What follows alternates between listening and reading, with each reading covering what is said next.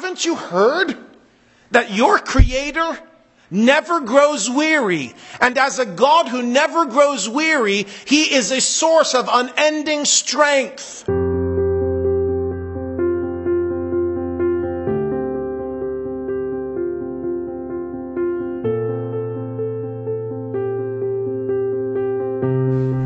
Dear Heavenly Father, I love this brother so much, and I just ask you, Lord, to give him words today, God, that we need to hear.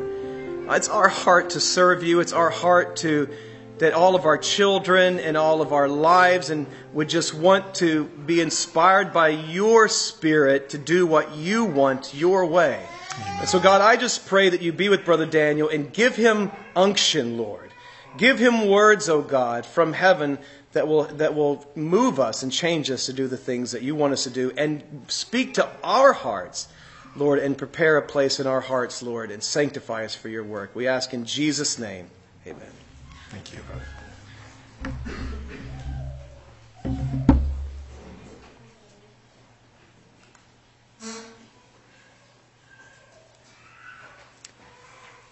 Greetings in Jesus' name to all of you this evening. And thank you for coming and giving me the opportunity to share. Thank you for those kind words, Brother Dean, and it is my prayer that all the young people that come to Ghana would come back with fire in their eyes, and that would remain. I don't know most of you here tonight. I know a few people, but I'm just trusting that what the Lord has laid on my heart is what is appropriate, or what your heart needs to hear from the Word of God. I got a feeling listening to the singing that maybe you're just slightly more noisy than some American churches. And I don't mean your children. I mean you responding to the Word of God. If you are, please feel free. This is a young man who spent his entire preaching life in Africa, and I face a fairly significant amount of culture shock when I come back to the States to preach. My African churches are very interactive, almost conversational while I preach, and it's a bit of a jump. I was preaching a couple Sundays ago. I won't mention the church. I don't mean to shame anyone, but I was preaching, and I reached the crescendo of the message, and I just got it out there. And there was this awkward silence, and before I could even think, I said, "I'm sorry, I thought there would be a response." It just came out. And then people kept apologizing after the service. "We loved your message. We're sorry we're so quiet." And I was not in any way trying to make someone feel bad. It was simply the cultural expectation that this is the high point of the message, and surely if they get this, something will come out of them. So if you are that kind of people, and if you're a little bit freer, please feel free to respond. You will bless me. You will not shock me. I wonder if we realize the treasure that we have in the songs that we sang this evening. I almost feel like if we really grasped the words of what we're singing, I wouldn't need to preach. They are so filled with power. What we need to lay down, what we need to pick up, how we can keep going forward, what needs to stay in front of our eyes while we pursue the glory of God. But I'll just pick out one phrase just because they're all so beautiful. The last verse of "Am I a Soldier of the Cross?" Verse 4. I, like Brother Dean, I grew up in the home of a father who had been in the military. And I like military songs with the martial air. And I think that the church needs a bit more of a martial air. I think we do because the glory of God needs some soldiers. And I think we're going to need it if we're going to make it through what's probably coming to our nation in the years to come. Verse 4 says, "Sure, I must fight if I would reign. Increase my courage, Lord." It's been a little while since America has had a war where people signed up in their numbers because they wanted to fight. And I agree with you that fighting for the kingdoms of this world is not what God wants His people to be involved in. But if Paul could draw lessons from the athletes of his day, we surely should be able to draw lessons from the historical realities of soldiers. And the fact that, particularly in World War II, soldiers wanted to fight. That verse should not be, sure, I must fight if I would gain. It should be, sure, I must fight if I would gain. Always the church has gained through fighting. So if we expect to gain and win, then sure, I must fight if I would gain. I study a lot of World War II history because I draw a lot of lessons from it. And history records for us that young men had tricks that they employed to try to pass the tests to get into the American military. There were young men whose eyes were not good enough to be gunners. And there were these, potions that were passed around among the soldiers that if you take this, it'll improve your eyesight enough to pass the test. I'm not encouraging cheating, but look at the spirit behind that. There were young men who were too short to sign up for the American military. And I understand this is true medically. If you hang upside down, you can gain about 3/4 of an inch. It won't be permanent for any of you children that wish to be taller. It will not be permanent, but it might last long enough to sign up for the military. And somehow the picture of that just brings so much emotion into my heart, because I long for a day when the Church of Jesus Christ would have that type of loyalty in our hearts, that we would be trying to figure out, how can I possibly sign up for a difficult spot? Hang upside down? And I just have this picture of these young men who knew they weren't tall enough to be soldiers, standing in line at the recruiting office and trying their best to be tall enough because they wanted to fight, instead of coming up with just as many excuses as they possibly could to stay home. The children of darkness are wiser in their generation than the children of light. And I hope that we can be inspired to fight. When that illustrious day shall rise and all thy armies shine, that day is coming. Paul says, for so an entrance shall be ministered unto you into his glorious kingdom. I can't wait for that entrance. Amen.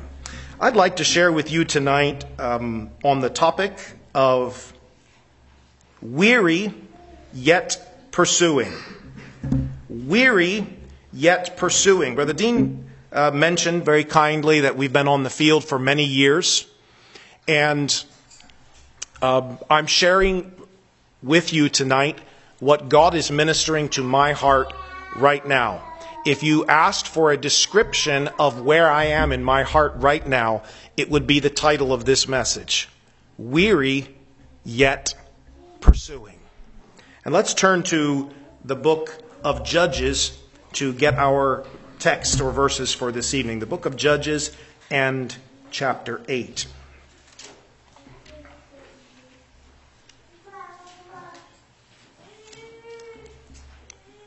I just want to walk us through a little bit of the story of Gideon. We're not going to go through the entire story. I'm expecting and trusting that we know the history of Gideon and how God called him, a very unlikely man from a physical perspective, from the perspective of being a general in God's army. Gideon was not the person that might have been chosen first. We understand how God called him. And when God called him, Gideon's initial response was, I think you're speaking to the wrong person. I think there must be someone standing behind me. I kind of get the picture when the angel greeted Gideon with, Hail, thou mighty man of valor. I kind of get the picture that Gideon looked behind him like, obviously there is a man of valor standing behind me, because it cannot be possible that that angel is speaking to me, the fearful little Gideon who's hiding from the Midianites, threshing out a little bit of grain in secret. And And he tried to explain to the angel. He said, look, I'm an Israelite. We're already underneath the Midianites. I'm from a low tribe in a nation which is under the Midianites. And I'm from a family which is not well respected in that low tribe. And I happen to be the least of my father's family.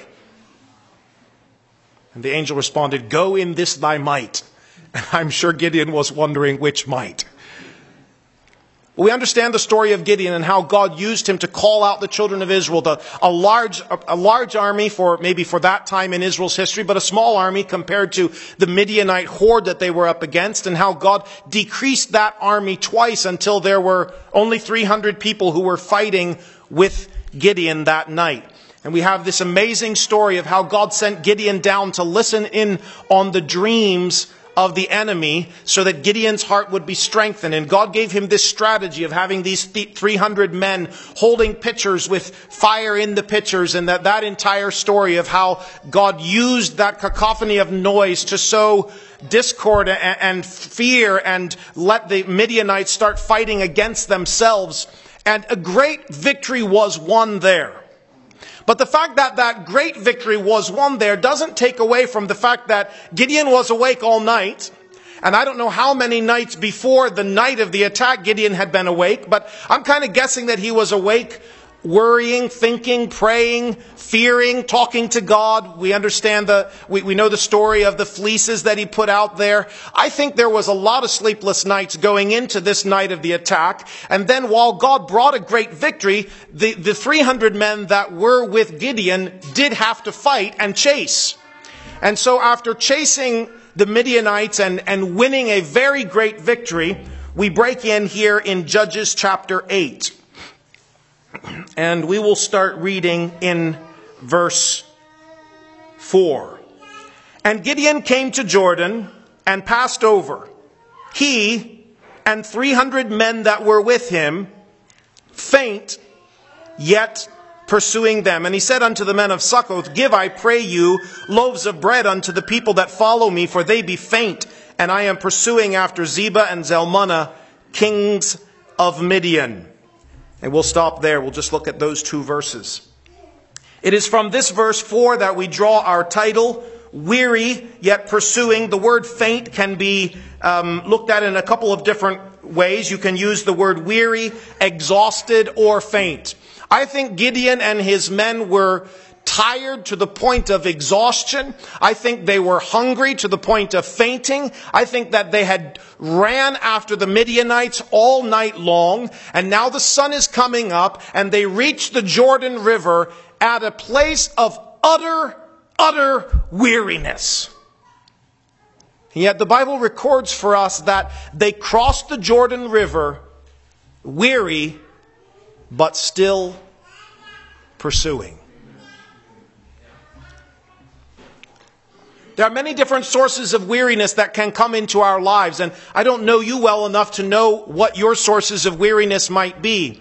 It may be that I'm uniquely facing weariness after my years in Africa, but I believe that there are numerous things that bring weariness into the lives of the church. And as I have traveled across the United States for the last 8 weeks and preached in different places and interacted with believers, I see many signs of weariness in God's people.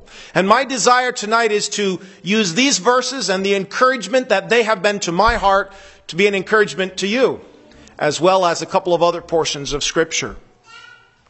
I want you to picture with me, I think it's very important that we try to picture this scene well. There's a reason why Scripture records this as a story. Have you thought about that? Because there could have simply been a Bible verse here encouraging us to not stop. There could be maybe the New Testament verse, be not weary in well-doing. But here, God records for us the story of Gideon, and I believe we're supposed to picture it. And certainly for me, the strength and encouragement that has come into my heart has come from picturing Gideon and these 300 men. I wonder if you've ever been to a place of utter physical exhaustion in your life. As a family, about 2 years ago, we took a family trip and went down to the southern part of Ghana, an area we'd never been in before. And we heard there was a really beautiful waterfall that you had to hike into the mountains to see. When I looked it up on Google, it said 3-hour round trip hike. So we set out early in the morning one morning with a small water bottle for each of us and one little bag of a snack to eat on this 3-hour hike. It took us 5 hours to get to the waterfall. And our water was gone and our snacks were gone, and we realized we still had 5 hours to go back. But we knew that the sun was going to go down. The sun, we only have about 12 hours of daylight, and we were, moving towards afternoon. By the time our family stumbled back out of the hills, we were exhausted. We were thirsty, we were weak, we were tired, we were exhausted. I'm sure that's nothing compared to what Gideon and his men experienced. Running all night, the adrenaline of the fight, the thrill of the victory, the exertion of chasing, running after this army of Midianites who were on the run. And finally they reached the Jordan River, weary yet pursuing. It's a fair question that you could have asked Gideon. Gideon, why not leave good enough alone? I mean, the victory that had been won was already a monumental victory. The number of Midianites that were killed were amazing. It was actually only a very small remnant of the army that they were chasing. Why not leave it for another day? Why not leave good enough alone? But I believe Gideon in his heart wanted to pursue this victory that God was giving him just as far as he possibly could. And so the sun comes up on Gideon and 300 men, weary, but still pursuing. I think there's a special kind of fellowship that develops among men at that level of weariness. There's a reason why the military pushes their trainees to that point of utter exhaustion. And so do many other kind of training camps. You can go to boot camp for many other things aside from the military. And one of the things that they will do is push you to that place of utter exhaustion. You build a special kind of camaraderie with your fellow 300 men, your battalion, or whatever it is that you're training with, when you're all weary and faint, but you're still pursuing. And I have this beautiful picture in my mind of the Church of Jesus Christ as a band of 300 men and women. Sisters, you're absolutely included. A band of 300 men and women, utterly exhausted, faint with hunger, tired from the journey, every joint aching, every muscle rebelling against continuing, and yet they're continuing. Weary, utterly weary, but still pursuing. Can you kind of see those 300 men coming up to that river? Crossing the Jordan River was a major geographical divide, and I'm sure that some of them probably thought they were going to stop at the Jordan River. They were going to be content to chase the Midianites up to that geographical landmark and then stop. And then they realized, no, Gideon wants us to cross this river. 300 men in the sunrise, 300 exhausted men with their leader, weary, but still pursuing. I think there's something special about that picture. And I'm praying that God would use that picture to encourage you tonight, to encourage me tonight, whatever weariness, whatever source of tiredness and faintness there is in our hearts, that God would encourage us with the picture of the church as a place where, yes, we can acknowledge that we're weary. We can acknowledge that we get weak sometimes. We can acknowledge that the fight is long. We can acknowledge that we're getting tired. But we're not going to give up the fight. 300 men, weary, yet pursuing.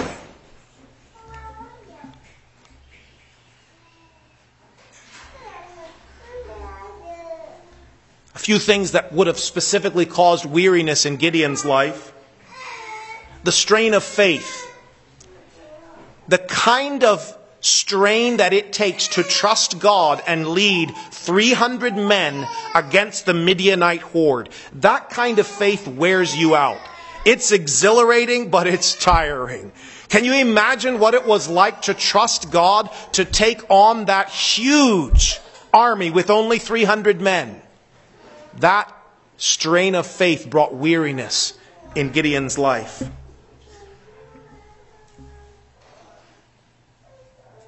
What about just being outnumbered? Do you ever feel outnumbered? Like way outnumbered? Yeah. That wears you out. It's challenging to be in the tiny minority. In the Church of Jesus Christ, those who really walk with God are in a very tiny minority in the United States and in many, many other countries. That brings weariness. The sleepless nights, which we've already spoken about, definitely brought just a natural tiredness into Gideon.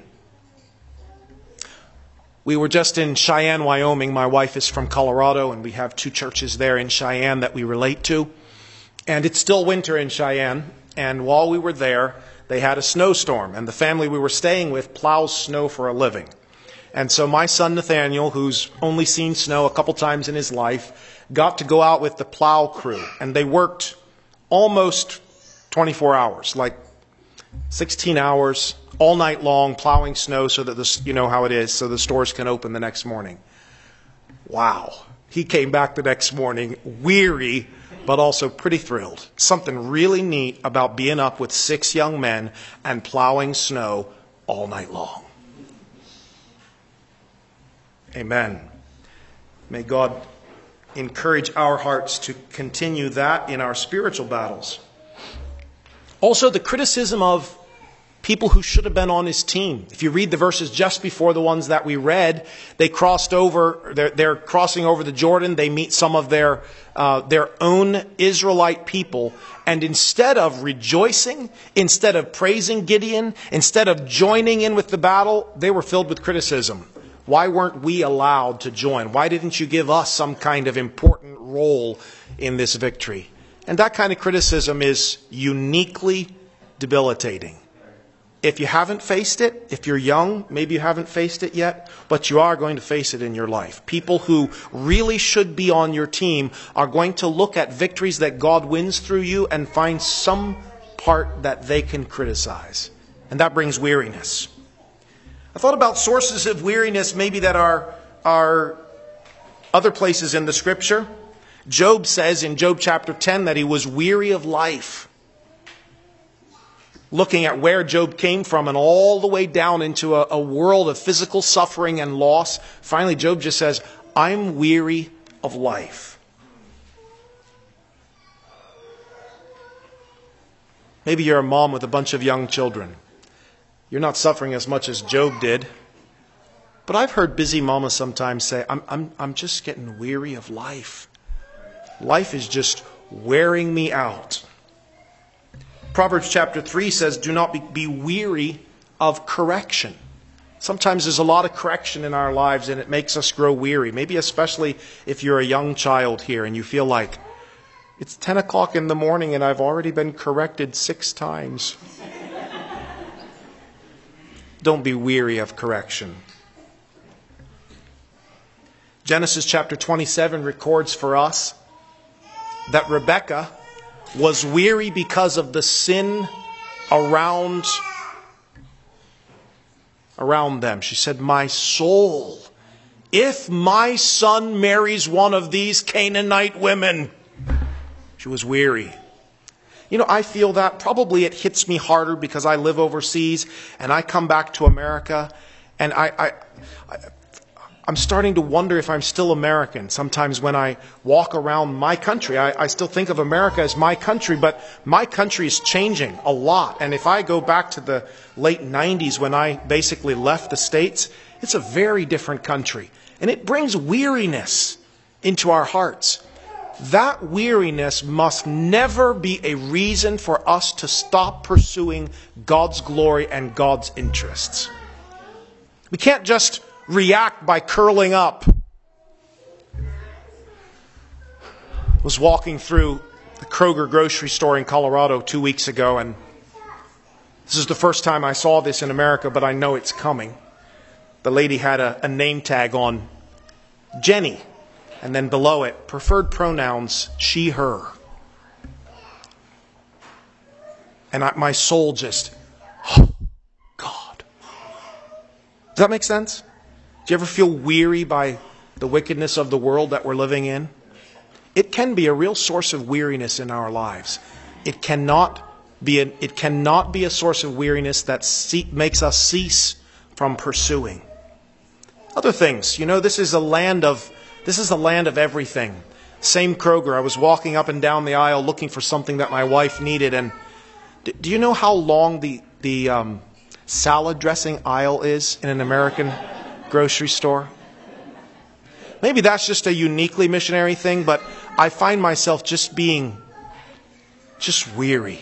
I mean, literally, I don't mean weary from reading the labels. I mean weary from recognizing the kind of consumerist society that we've become.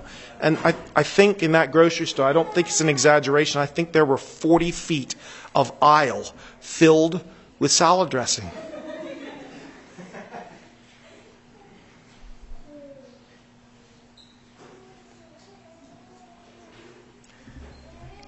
Riches I heed not, nor man's empty praise. But this is the world we live in. That can be a source of weariness in our lives.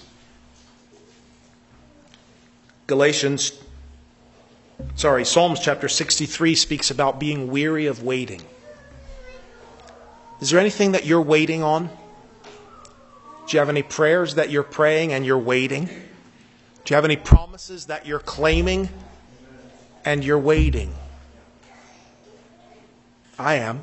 I have numerous things that I'm praying for, and the answer is not forthcoming this week. Don't grow weary in your waiting. Galatians speaks about not becoming weary from doing the right thing. There's a lot of people who do the right thing for a few years and then just sort of seem to get tired, walk away from it. Especially for those of us who have adopted this conservative form of Christianity but didn't grow up in it. There's a lot of people who decide, this is right, I'm going to practice this. This is what God wants for our family. This is the way God wants me to live my life. And then after a while, they just kind of get weary. Galatians says, don't be weary in well-doing. If what you are pursuing is right, do not become weary in well-doing. I want to take us back to the mental picture that we've been looking at here in the life of Gideon. Those 300 men, tired, weary, faint, but still pursuing. The enemy was getting tired also. They'd also been on the run all night long. And somehow Gideon felt like it was still time to keep pushing forward the victory that God was winning in him and through him. It's time for the church to keep pushing forward the victory that God is winning in us and through us. It's not time to leave good enough alone. It's time to keep pushing forward, even though we may be weary. Probably the time in my life that I was physically the most weary I've ever been. This is about 15 years ago. I was ministering on bicycle because most of my people didn't have motorcycles and there were no cars. So I felt like I should minister the way they can copy me and use a bicycle. But that meant an awful lot of miles on a little bicycle and a lot of weariness from pedaling. We had received an invitation to go to a group of villages where there were no churches, about 30 miles away from where I was currently living, in a village. So a couple of us guys, American and Ghanaian church leaders, got together and biked up to these villages. And in several of these villages, there had never been a white man before. There were no churches in these villages, so we got the opportunity to preach the gospel to the chief of each community and to his people. An exhilarating experience. The only thing that was very difficult about it was that I'm not sure if they thought that I couldn't eat their food or if they were afraid to offer me what they had. I have never figured out the mystery of why they didn't feed me, because my people they tend to overfeed, not underfeed. But in this particular trek for about 2 days, they did not feed us. And riding 5 miles to the next village, and then 10 miles to the next village, and 5 miles to the next village, without food, makes you weak. In addition to that, most of these villages did not have hand pumps or what we call pipe water. They only had streams and ponds that they drank out of, and I can't drink that water. I've done it before. It put me in bed for almost 2 months. So I don't drink that water. So we were hungry and we were thirsty. Very thirsty. To go to bed at night and get up in the morning, there's no water and no food. Bike to the next village. No food, no water. You're not going to die in 2 days, but you kind of think you might. I had a young man visiting from the States who had just come from the States, so he had a little secret stash of chocolate in his bag. Snickers bars at 110 degrees. They turned to water. We were in one of the villages. We were all faint. We were in one of the villages, and I looked around. I couldn't find this young man. I just wasn't sure where he was, so I started looking around, and there he was behind one of the granary bins, licking his chocolate out of his backpack. The other young man from America was laying there on this little log sitting place made out of rough logs. He's laying there. He told me, "Tell my mother I loved her." I said, "Young man, I'm sorry to inform you, it's a lot harder to die than that. You are nowhere near death, okay?" But we were weary. And we knew we had to keep going because we needed to complete the loop and get back to the town where there was food and water and all of those things. Finally, in one of the last villages, the chief again did not feed us, but as a gift of welcome, he presented us with a bottle of African honey. And we were very polite, and we rode out into the bush a little bit, and we stopped and we were drinking honey. It was almost magical as that honey hit our bloodstreams or whatever happens, and suddenly that energy came into us. It was almost magical. Have you ever seen a bee? Maybe you children have seen a honeybee that's somehow gotten off the path, and you see a bee sitting on the ground trying to fly and it can't fly. Sometimes bees get lost. Either they're given the wrong instructions, or they lose their way, or the wind blows them off course. But my children like to find these bees sitting on the concrete around our house, and you'll see them sitting there, and they'll kind of try to fly, and they can't fly. You go into the house and get just a dot of honey or a tiny bit of sugar water and bring it out and put it in front of that bee. And that bee puts its tongue into that honey or into that sugar water, and within maybe 30 seconds, bzzz, off it goes. I'd like to encourage us this evening that the Word of God tells us where we go for that kind of strength. If you're weary, where do we go to get strong? Yes, it's a great picture to continue pursuing while you're weary, but what if you're too weary to keep pursuing? Where do we go for strength? I want us to turn to familiar verses, but these are verses that the Lord has been using in my life. Isaiah chapter 40.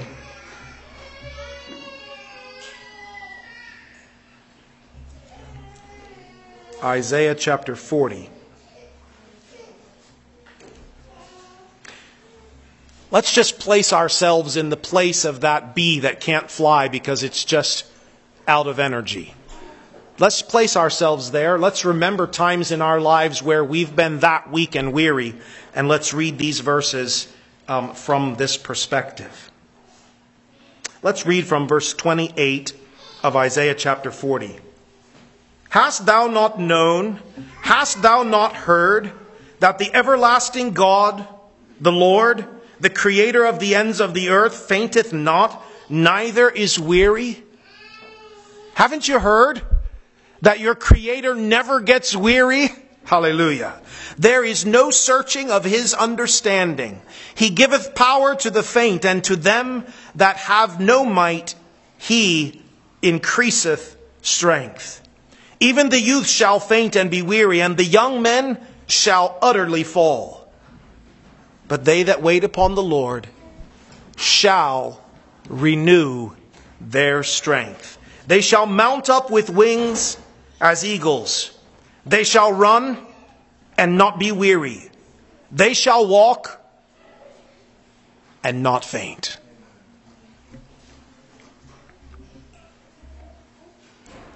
Psalms chapter 62 and verse 5 says, My soul, wait thou only upon God, for my expectation is from Him. That's where we go to get the kind of strength that will help us to get up and fly again when we've run out of energy. It is to the God who never grows weary that we can turn. Haven't you known? Haven't you ever heard that your Creator never gets tired? Now, probably that's a bit rhetorical because we all know these scripture verses. May God help us to know them in our soul, not just in our heads. Haven't you heard that your Creator never grows weary? And as a God who never grows weary, He is a source of unending strength. My soul, wait thou only upon the Lord, for all my expectation is in Him.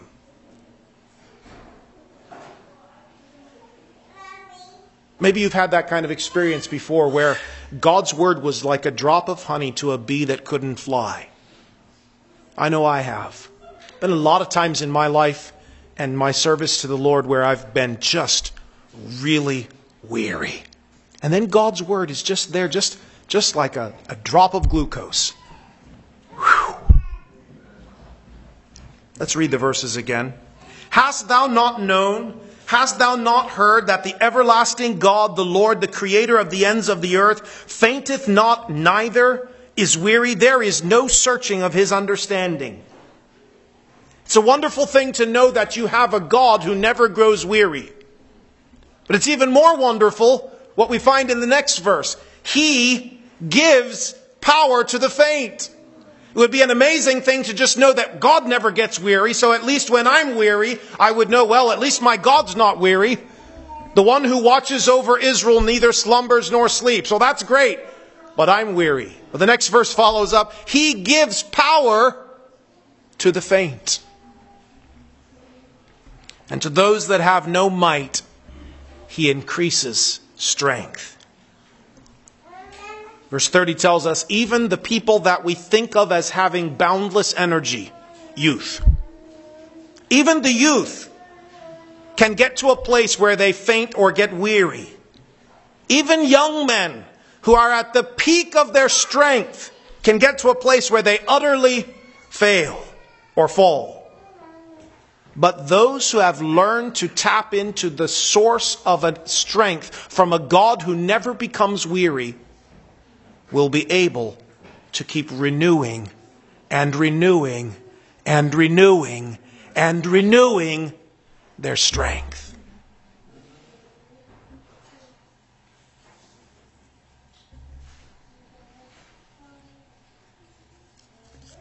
Weary, but still pursuing.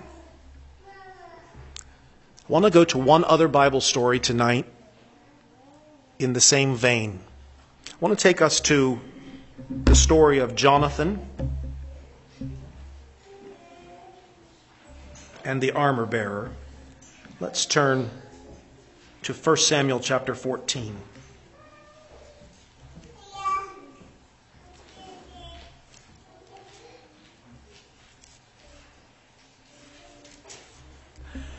I want to speak uniquely and distinctly to this group of believers. And this was not what I intended to speak tonight, but this is, as I walked in here and just meeting some of you and sensing what God is trying to do through you, this is uniquely what I feel like God wants me to share with you in the final 15 minutes.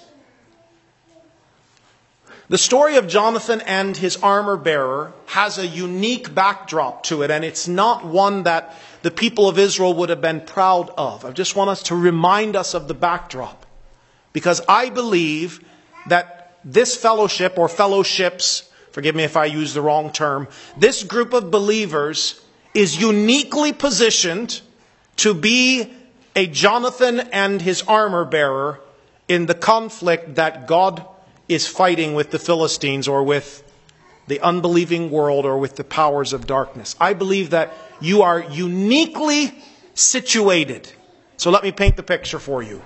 Think of the children of Israel under Philistine domination. This went back and forth numerous times during Israel's history, but in this particular situation, the Philistines dominated the people of Israel. They had decided to leave Saul and Jonathan as figureheads. Okay, we're going to still allow you to have your own king because, for ceremonial purposes, it's nice for a nation to have a king. As long as Saul and Jonathan don't have any desire to throw off the Philistine domination, we'll let you keep your titles. And the Philistines had also given them the singular disgrace of taking away from them all offensive weapons. The Bible records for us that even if you wanted to sharpen your agricultural tools, you had to go down to the land of the Philistines in order to do that. Because they would not allow anyone in the land of Israel who might be able to work with metal, who might be able to form weapons that would be used against the Philistines. This is radical disarmament. Forced agrarian society. Can you imagine the kind of disgrace it was for the Israelite farmers to need to go down and travel all the way down to the Philistine areas and show up at the blacksmith shop and say, I want my plowshare to be sharpened. I want my machete to be sharpened. I want my hoe to have a new edge on it. Can you imagine that disgrace? The Bible records that they did allow them 2 swords. And I have to think that 2 swords for an entire nation means that those swords were for ceremonial purposes. Sometimes when I look at the Christianity which surrounds us in America today, that's exactly what I feel like we've been left with. The enemy has won over the church to the point where almost anything we want to do, we have to go down to the Philistines to get the necessary tools to come back and just make a living. They have allowed us, Saul and Jonathan, isn't that nice? We still get to have our king and our prince. And it's so gracious of them to allow us just 2 swords so that when we march out to celebrate on our high feast days, at least the king and his son have a sword. I kind of see those 2 swords as almost a mockery.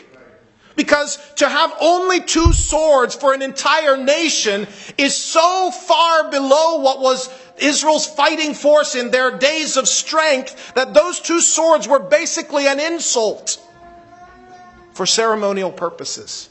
And sometimes it feels like the Church of Jesus Christ in America today is largely at that place.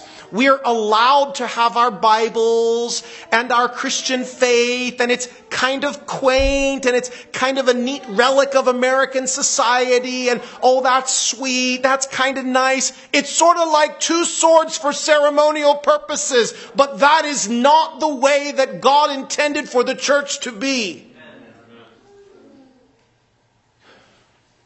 I don't know exactly why Saul decided to stand up against the Philistines with only 2 swords. I mean, I don't know why you would even entertain the thought that you might be able to stand up against the Philistines. But the chapter opens with Saul and 600 men kind of crowded together underneath a pomegranate tree. Can you feel with me how far Israel has fallen from who they were? Go back through their history when they took over the land of Canaan, the wars they fought, the cities that they destroyed, the victories that they won. And now here we are, 600 men crowded together under one pomegranate tree, with the Philistines in the hills above them. That's weariness. That's shame. That's a sad state of affairs. But in the middle of that context, 2 men, Jonathan, the prince, and his armor bearer, stood up and took the battle to the Philistines. Because we only have a few moments, I'm not going to go through the real deep details of that. But Jonathan said to his armor bearer, you know, young man, I think you and I should go over and see if maybe God will use us to win a victory. He has this incredible statement which just courses through my veins. He said to his armor bearer, he said, it is not with our God to save by many or by few. Let's read that. Maybe you can mark that verse if you're a Bible marking person. We're reading from 1 Samuel chapter 14 and verse 6. And Jonathan said to the young man that bare his armor, come, and let us go over unto the garrison of these uncircumcised. It may be that the Lord will work for us. For there is no restraint, or there is no limitation to the Lord to save by many or by few. To Saul, 600 looked like way too small an army. But Jonathan says, it really is not in numbers. It's okay if there's only 2 of us. With our God, the numbers are not the priority. They are not the deciding factor. That's a powerful truth. Let every young person who feels embarrassed that radical Christianity is in such a tiny minority, let every family, for that matter, that feels like, why are we so alone? Take heart!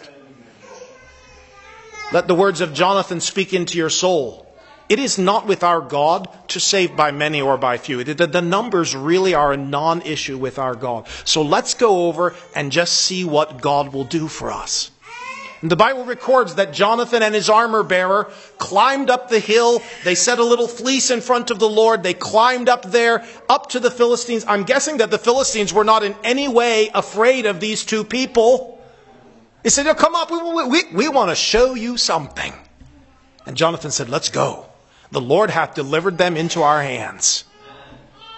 That holy confidence which comes from knowing, even though there's only 2 of us, we have God on our side. Oh, God's delivered them into our hands. An entire garrison holding the high ground, and 2 men crawling up a mountain so steep that it was hand over fist over foot. Let's go. God's delivered them into our hands. And the Bible records that they won a little victory, a very significant victory in a small field. But the Bible records that small victory created this incredible sound which was heard by Saul and the 600 men under the pomegranate tree. Amen? The Bible also records that there were within the Philistine army Israelites who had decided to join the Philistines.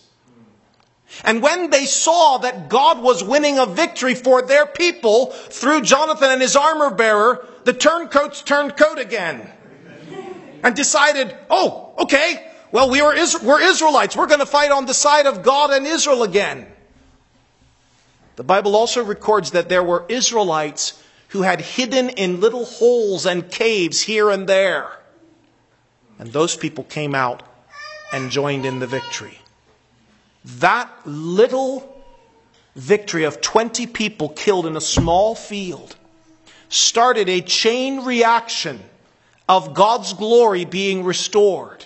A chain reaction of the restoration of God's glory. A chain reaction of God's people getting involved in the fight. Jonathan and his armor bearer were only 2 people. And the number of Philistines that they killed was not significant numerically to make any difference in tilting the balance in favor of the Israelites. What's the difference of 20 people out of a whole garrison?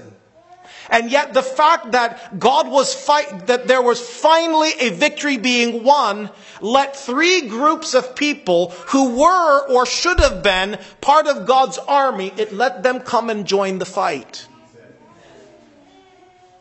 So I think if we can look at the scripture as a playbook, or if you will, a book of military strategy, that's a strategy that should encourage your heart right here. And I realize some of you young people are just here for school and you go home. All the more. Maybe you're only 1 or 2. I think that we should draw encouragement from the fact that God can use Jonathan and his armor bearer. God can use a few believers in this city. God can use you to win a victory that, while not significant in terms of turning the whole of America back to Christ again, God will use that victory, and the victory will reverberate out in expanding circles and bring people who should have been fighting back into the war again. I believe that the Church of Jesus Christ is very much like the nation of Israel, left with just a couple swords for ceremonial purposes, just this little vestige of what the church used to be in America.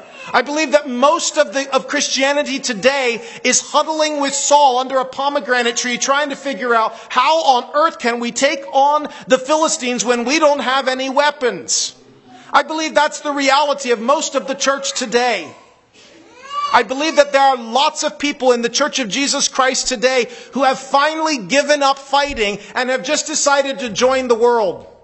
After all, they're always winning anyway. We got to go along, we got to go along to get along, or however that phrase is. I guess this is the order of the day. The Philistines are in charge, and if we're going to better our lives, we're going to have to work with the Philistines. This is just the way it is.